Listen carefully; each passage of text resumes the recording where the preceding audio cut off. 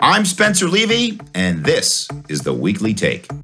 In March of 2020, we created a weekly podcast to provide some clarity during a time of great uncertainty. After more than 100 episodes of speaking with investors, occupiers, researchers, authors, and influencers about the trends impacting commercial real estate, there was only one choice for a guest to help us mark 2 years of weekly insights. Someone who has led a Fortune 125 company through a time of incredible change. Leaders are only leaders if they have a constituency to lead. And when you have a constituency that you're responsible for leading, you need to make sure that you're getting good outcomes. When the pandemic landed upon us, the biggest and most important thing that we had to do is we had to look out for the health and well-being of our people. That's CBRE's president and CEO, Bob Sulentic, who in 1984 took his first job in real estate as an industrial broker, and later this year will celebrate a career milestone of his own when he marks the 10th anniversary of his tenure as CEO of CBRE. In a conversation we recorded at our headquarters in Dallas, I sat down with Bob to learn more about him and his work as a leader. Coming up, lessons in leadership during times of change with CBRE President and CEO, Bob Sulentic. That's right now on The Weekly Take. Welcome to The Weekly Take, and in honor of our 100th episode, we only had one choice, Bob, and that was you, Bob, our President and CEO of CBRE. Bob, thanks so much for joining us today. Spencer, it's great to be here, and congrats on 100 podcasts. It's been very informative, very entertaining for our people and our clients around the world across CBRE during all that we've gone through with COVID. It's been a good thing to have out there. Well, thank you, Bob, and it's a big team effort. So, Bob, what we're going to talk about today is leadership.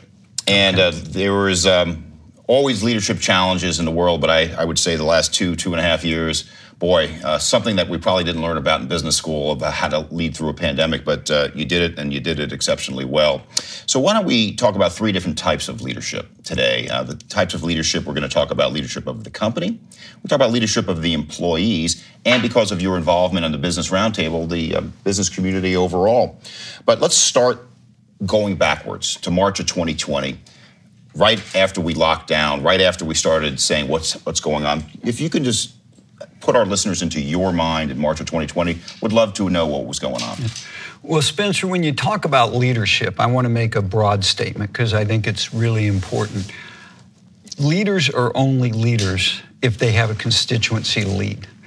And when you have a constituency that you're responsible for leading, you need to make sure that you're getting good outcomes for that constituency.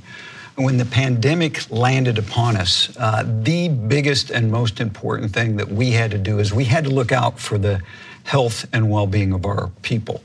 And I've been with this company now 38 years. I've been in this role 10 years. I've said this numerous times. The thing I'm most proud of that we've ever done, certainly during my tenure in this role, is that when the pandemic came, everything else took a backseat to the health and well-being of our people.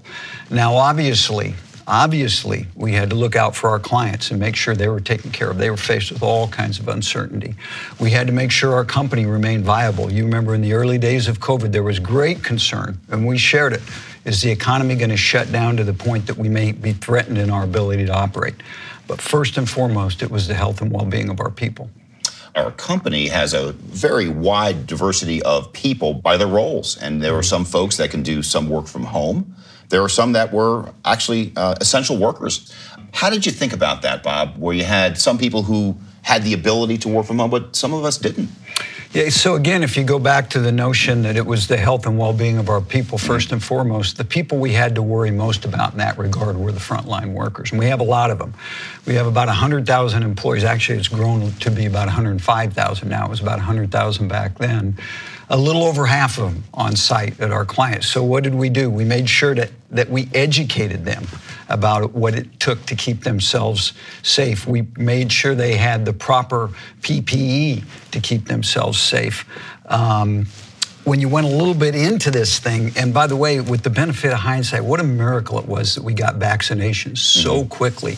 We gave them time off. Less than, 6-8 months into this thing, 9 months into this thing, we gave them time off to get vaccinated, to take their families to get vaccinated. We provided special bonuses for on-site frontline workers. When that was taken care of, we also thought about this other half of our population and the need for it to be able to be effective. And we couldn't come into our offices because you can't be focused on the health and well-being of your people and having them come into the offices during the early days of the pandemic. And to the great credit of our digital and technology team, we moved masses of people home and got them up and running within 24 hours with telephony, all the computer support they needed. It was a proud moment for CBRE at a scary time. Proud in terms of the way we dealt with the frontline workers, and proud in terms of the way we dealt with our office workers. Let's go back to what you just mentioned a moment ago about the vaccines, which came out around December of 2020, which, as you mentioned, it really was a miracle. I mean, it took about 9 months, and here we are, right? And most of us, or many people, are vaccinated multiple times now. Certainly has changed the trajectory of coming back to the office. Just from a timeline perspective, putting ourselves in your mind back when the vaccines were announced, how did that change your thinking about being a leader for our people once there was light at the end of the tunnel? Yeah.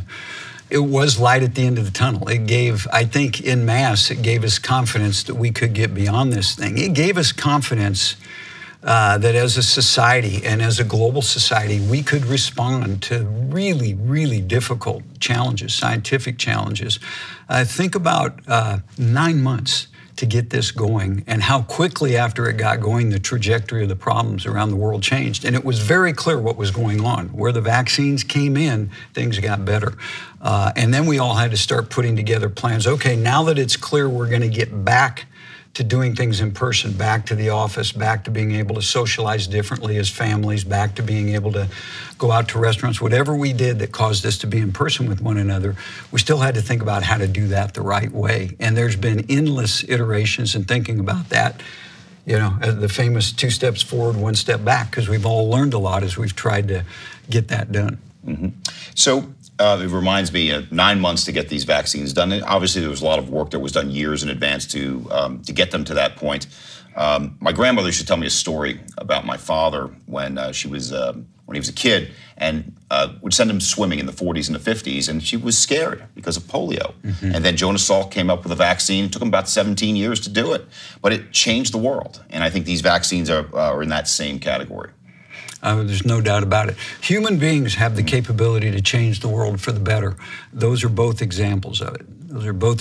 We got a lot of challenges out there that we as human beings need to solve, but that was some good work both times. Well, speaking of challenges, Bob, where are we today? We are seeing great challenges today. We are certainly not post-COVID yet. Certainly some places in China and elsewhere are still under various lockdown modes. But now we're seeing inflation. We see the terrible war in Ukraine. We see other things like that are impacting the capital markets. They're impacting business confidence, impacting consumer confidence. How do you see it, Bob? We have all those economic challenges. We have geopolitical challenges. The big challenge, though, if you were to say, what's the real challenge that's creating the other challenges, I think you'd have to, if you were being really insightful and thoughtful and balanced, you'd have to say it's the inability of our politicians here in the U.S. and around the world to be able to collaborate, to be able to find a common sense about what we need to do to solve problems. We got that done with the vaccines, but there's so many other places we're not getting that done. And it would be really helpful because human beings, as I said, do have the capability to get things done. So here we are. We're dealing with a precarious situation around the world with supply chains that are partly induced by geopolitical circumstances. We're dealing with inflation and other economic circumstances that are partly natural as you go through economic cycles, but partly created by all kinds of choices that we've made that probably enhance the odds that we're going to have a recession. I think some good work's being done, though, by the central banks around the world to try to get this under control. It's a big challenge. No doubt it's a big challenge. And one of my Fed heroes was Paul Volcker going back to the early 1980s. And a lot of people point to, he raised rates to 15, 17%. We're nowhere near that. I think that in the worst case scenarios, even on our own CBRE models, see the Fed raising rates maybe to 250, maybe 300 basis points, which will flatten the yield curve. But nevertheless, we're nowhere near where we were then. And I think that's because the balance sheets of the average company, the average consumer, is so much stronger. Yeah, there's no doubt about that. We're not going back to that kind of inflation, but we're going to the kind of inflation we haven't seen for 30 years. You and I remember getting out of college and being able to put my savings in an account that earned more than 15%. I also remember just assuming that everything was going to cost meaningfully more next year than it costs this year. We haven't been in that environment for years. We're going back to a little bit of that, and we're going to have to deal with it well.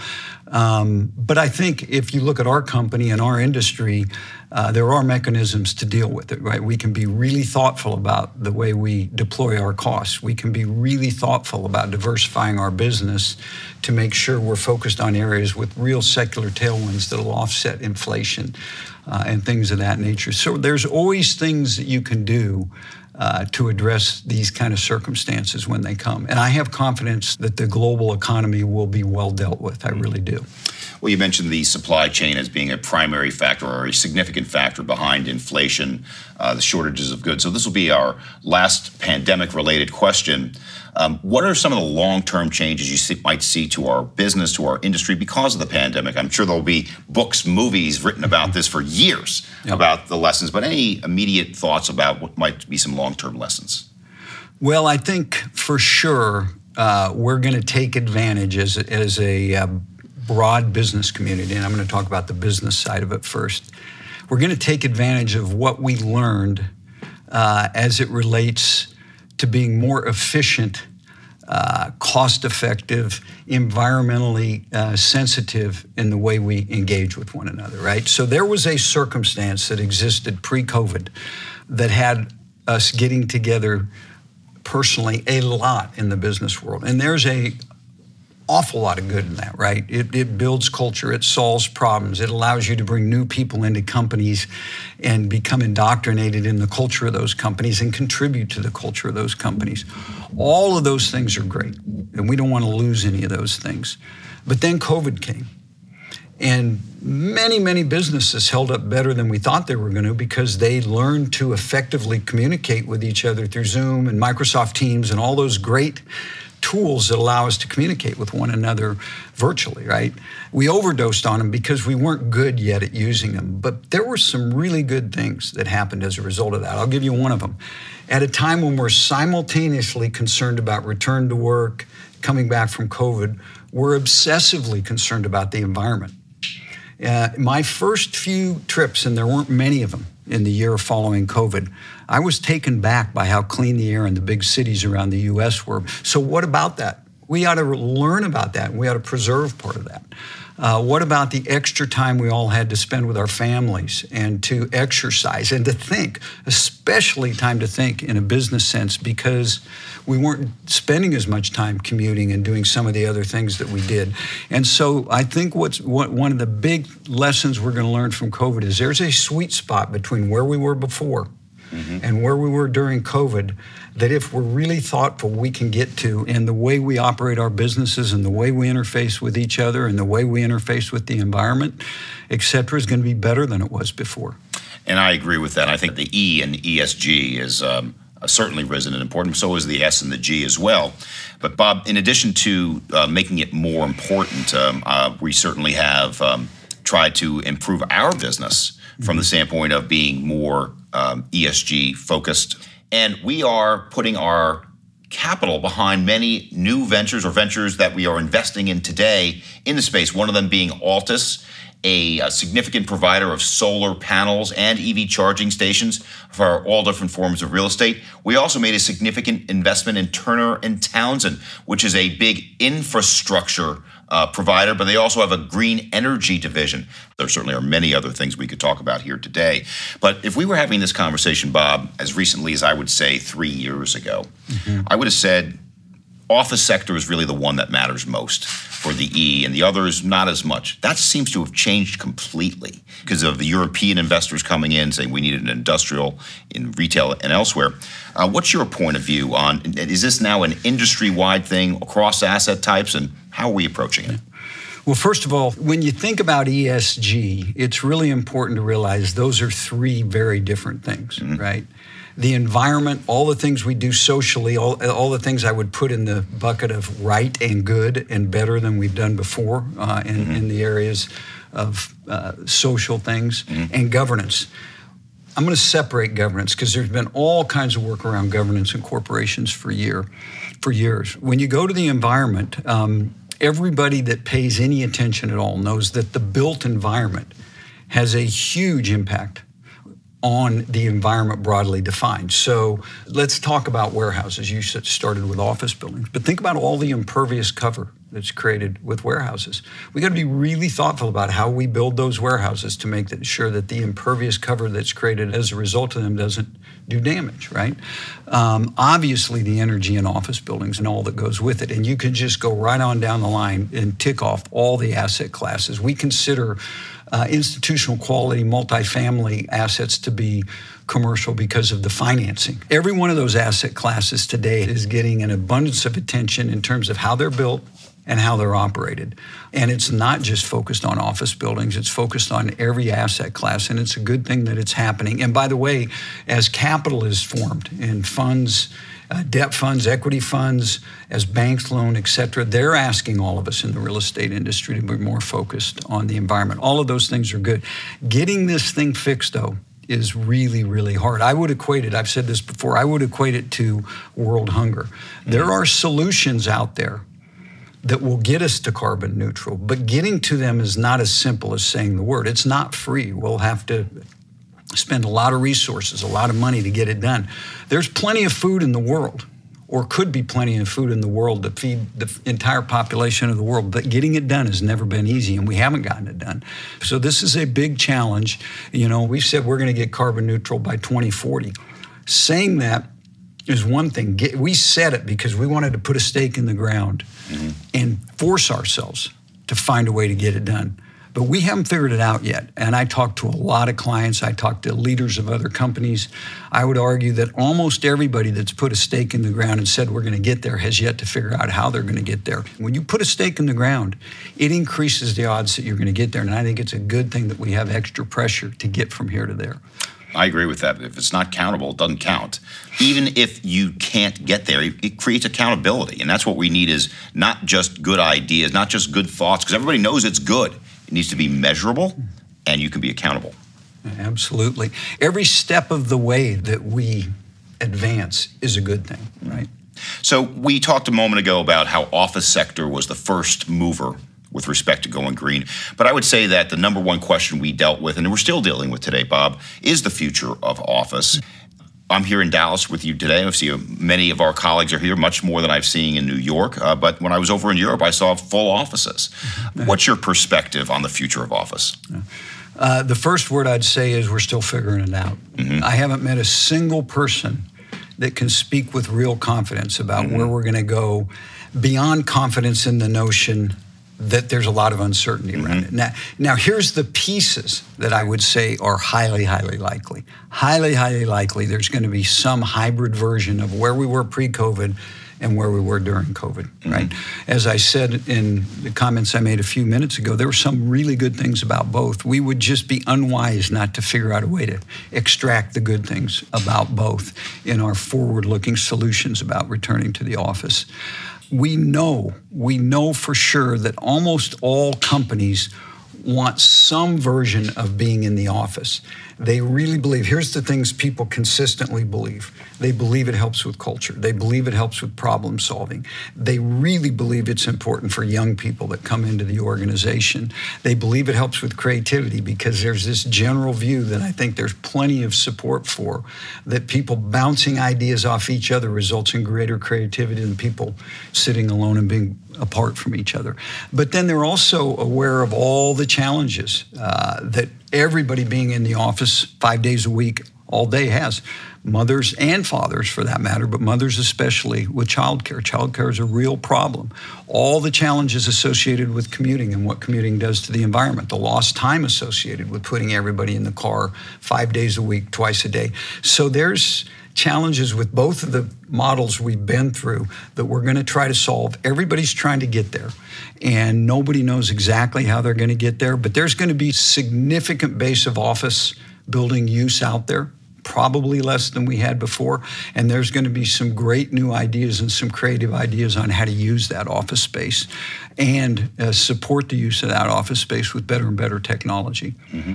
Well, one of the reasons why people are creating better offices, and better is a wide definition of different types of amenities, different locations, is that the office is a talent attraction and retention tool. And so from CBRE, you mentioned a moment ago, we're now up to 105,000 employees. How much are we using our office space as a means to try to attract and retain that talent? We're using it. We've invested in having very aesthetically pleasing, functionally effective, healthy offices around the world.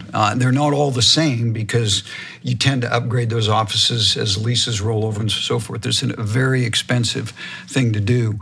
But in general, our offices have been an attraction for potential employees and a retention factor for the employees that we have, and we've gotten high marks from our people on the offices we have around the world. I was over in London, my first international trip in 2 years. I was over in London 3-4 weeks ago, and our London headquarters in Henrietta House is, I would argue, some of the best space in the world in terms of really, really supporting our employees, making it exciting for them to come to work. And no surprise, the amount of occupancy we have there is better than it is in most other places. Well, one of the ways that we're going to figure out what the answer is to have the right amount of data and being able to analyze it appropriately. What's your point of view on data and the future of the real estate business? Real estate's no different than any other business, nor are decisions related to real estate different than other decisions, in the sense that having a base of data, a base of information you can use to support decision making is a very valuable thing. And the more you have and the better you're able to use it, the better those decisions will be. Here's what I believe about data in our industry. We have dramatically more data available to us than we did when you started your career, Spencer, or than we did when I did. There just weren't sources of data out there for us to use. And people could trade on the fact that they knew things that nobody else knows.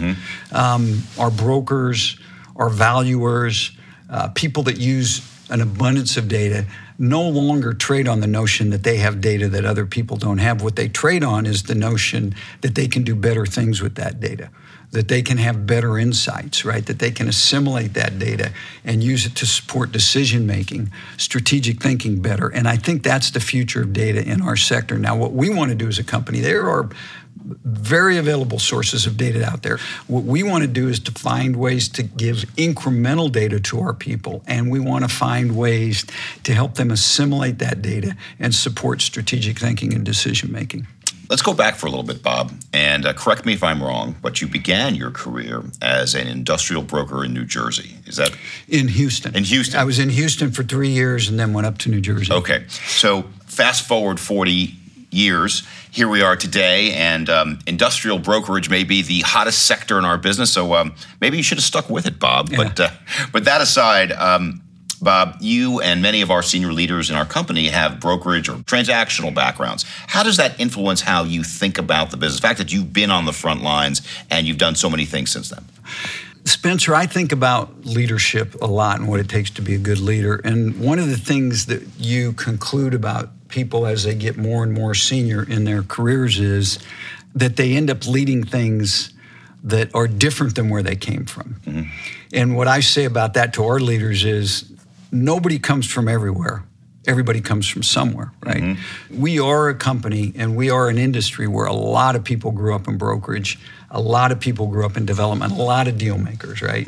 And so those of us that have that background should take advantage of that background to understand the product types we dealt with, to understand professionals that do that, to observe what we've learned over the years about how you have to migrate that skill set to a different skill set to be good at what you're doing today.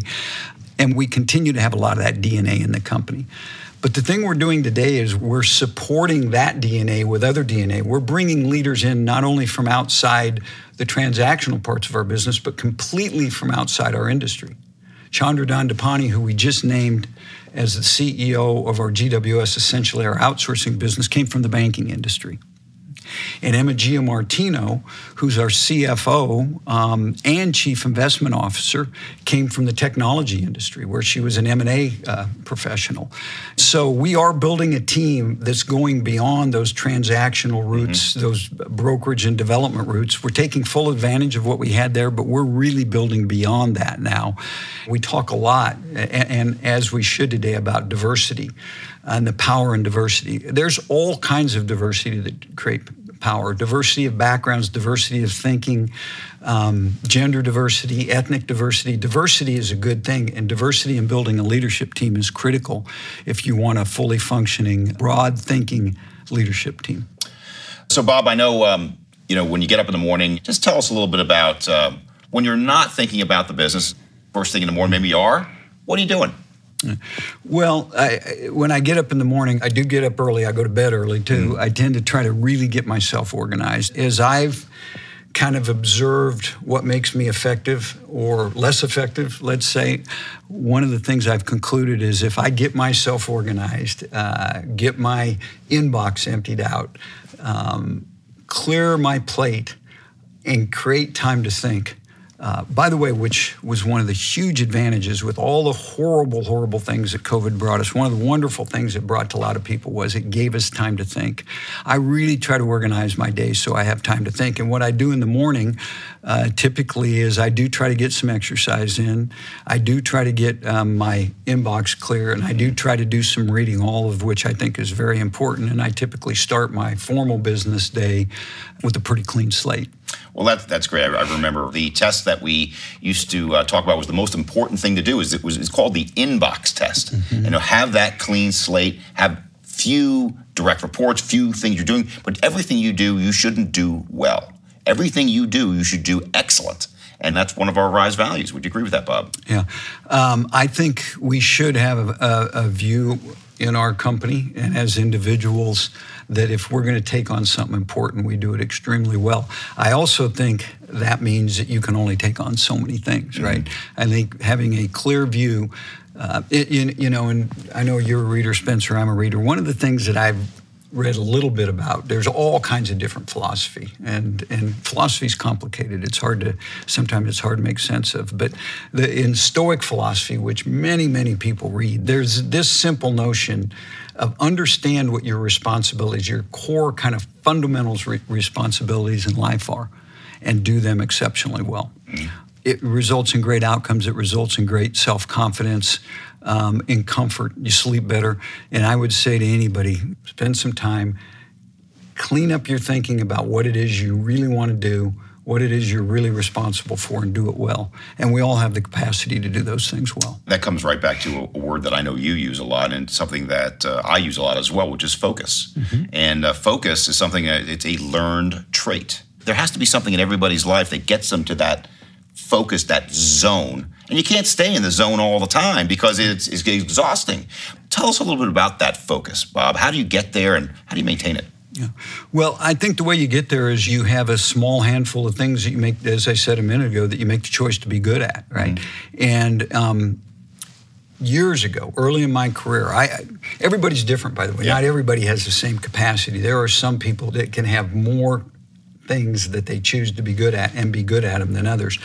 I chose years and years ago, I said, I got to have three things in my life in balance for me to do well. There's other things I do, but three things I said I have to have in balance. I got to be healthy, I got to do a good job with my family, and I got to do a good job with my career. And I've never let that out of my mind. I think about that probably almost every day, and certainly every week. And when I find myself not being adequately focused on one of those three things, I work pretty hard to bring it back into line. Other people have other things, but that's worked well for me. Well, look, I think the challenge we all have is we're all so busy, and you mentioned the three most important things for many people, is that quote unquote work-life balance. I was at a presentation once, I believe it was a senior executive at LinkedIn. He said, there's no such thing as work-life balance. It's work-life harmony. And what this guy was doing was, he said, well, at 3 o'clock, I'm going to take my kid to the baseball game. And then after dinner, I'll get on the email again. Does that strike you as correct, harmony versus work-life balance? I think it's broadly the same concept. What I would say is this. Each person has to figure either work-life harmony or work-life balance out for themselves. One of the things over the years that we've all heard, right? We've met people that said, you ought to set your life up this way, right? You ought to have this much time for this much time for that. And then somebody else says, no, you ought to set it up this way. I would say you ought to be thoughtful and set it up the way you think works well for you. And I'll give you an example. Some people would say, I can't do work more than 40 hours a week and be comfortable and be a happy human being. And other people would say, I get it, but you know what? I have a ton of friends at work, and I take great pleasure from the work I do. And by the way, I consider it my hobby. And therefore, I can work 60 hours a week, and I feel fine. I feel energized. I feel great with my family. I feel great with my friends. And I can find a way to do the other things I want to do. So you have to figure out, nobody can tell you or should tell you what the formula for balance is in your life. It's a personal thing. And you've got to understand yourself to determine what the right balance is. And you also have to understand the trade-offs that come from making the choices you make about the way you balance your life. Well, I think one of the key things you said there, Bob, was that if you love it, it's not really like work. It's kind of like a hobby, and would you enjoy doing it? And we had on this show about 2 weeks ago, Carla Harris, and she's been at many of our corporate events. She is just an incredibly impressive person. In addition to being a great business leader at Morgan Stanley, she's a singer, and she wants to win a Grammy Award. I mean, pretty remarkable person. But I asked her a question. I said, Carla, you're incredibly successful. Been at Morgan Stanley 35 years, had this great diverse career, worked for President Obama. And I said, if you could do anything, what would you do? And she said, I want to do exactly what I'm doing today. So Bob, if you don't mind me asking you the same question, you're president and CEO of a Fortune 125 company. Is there anything else you would want to do? Well, I do like what I do a lot. I really like leadership. I made the choice early in my career that I was going to go down the leadership path rather than the transactional path. And there's great opportunities in both. I love the idea of having a constituency and figuring out ways to serve that constituency. One thing I've thought about, and I want to be really clear in saying, just thinking it would be interesting doesn't mean you think you'd be good at it, right? So with all that's going on out there and all that needs to be done in the world of politics, I've thought about the fact that it would be interesting and maybe exhilarating to try to get something done in that arena. I question whether I would be good at it, but that doesn't mean it wouldn't be interesting. As it relates to the work that we do, that I do day to day, there's so much, as you go on in your career, and I've been at this 38 years, beyond the pure leadership side, the things that I do around finance and M&A, I enjoy those a lot. Something that would be in that arena would have potentially been an interesting career alternative. But neither of those things remotely tempt me the way that what I'm doing now does. That's great. And the expression that I use a lot is the most important picture on your wall is your mirror. Meaning that you need to know yourself. You need to know what you like to do and try to gear your career to get you there, right? And I think that's also part of it, is having the courage of your convictions to go in that direction that you want to go, rather than do what you think people expect of you. Would you agree with that? Yes, but I would couple that with something else, Spencer. It's not just go where you want to go. It's think about where you want to go and define where you want to go in a way that allows you to be consistent with the things you believe in. Because sometimes where you want to go is driven by emotion or driven by the last experience you had or a recent set of experience. Sometimes it's too driven by self-interest. There's a lot of things that can drive us to say, that's where I want to go. I think if you take advantage of balancing your emotions and your intellect, and you say, okay, I'm going to scope out where I want to go, in a way that allows me to be a happy and productive human being, then that concept is really powerful. So, Bob, I would just love to get any final thoughts for you. You're going to be speaking right now, not just to our employees, you're speaking to our clients and many of other folks in the industry. We just came through a tough period. We're still in it. It's not quite done yet, and hopefully it's done sooner rather than later. But next couple of years, what would you say are some things you would like to impart on our audience? Well, we're dealing with a lot of challenges right now. We're dealing with challenges in our economy. We're dealing with challenges in the geopolitical situation. We're dealing with challenges in the health situation with COVID still around in a big way. I would say if I were to give one piece of advice, and I talk to our leadership team a lot about that now, think about the ways that you might address and impact those challenges given the scope of responsibilities you have. Be really reflective about that, develop a point of view, and then act on that point of view. So on behalf of the Weekly Take, Bob, our 100th episode, and I couldn't have asked for a better guest than you. Thank you so much for coming to the show. Thank you for allowing us to have this show and having the vision to keep it going. Thank you, Spencer. It's been fun to be with you. Thanks again to CBRE President and CEO Bob Sulentic for joining the show. And thanks to you, too. As we celebrate the show's longevity, we owe it to you, our listeners, for making us a success with a loyal audience that's been consistently expanding week after week. We appreciate you tuning into our weekly programs and even making our archives a growing destination as well. For more, check out our website, cbre.com/theweeklytake. And don't forget to keep on sharing the show, as well as subscribe, rate, and review us wherever you listen. We'll be back next week to bring you the timely perspectives of more leaders from the world of business and commercial real estate. On our next episode, a conversation with the president and CEO of the International Council of Shopping Centers on location with 23,000 of my colleagues and friends at the ICSC Recon Convention in Las Vegas. For now, I'm Spencer Levy. Be smart, be safe, be well.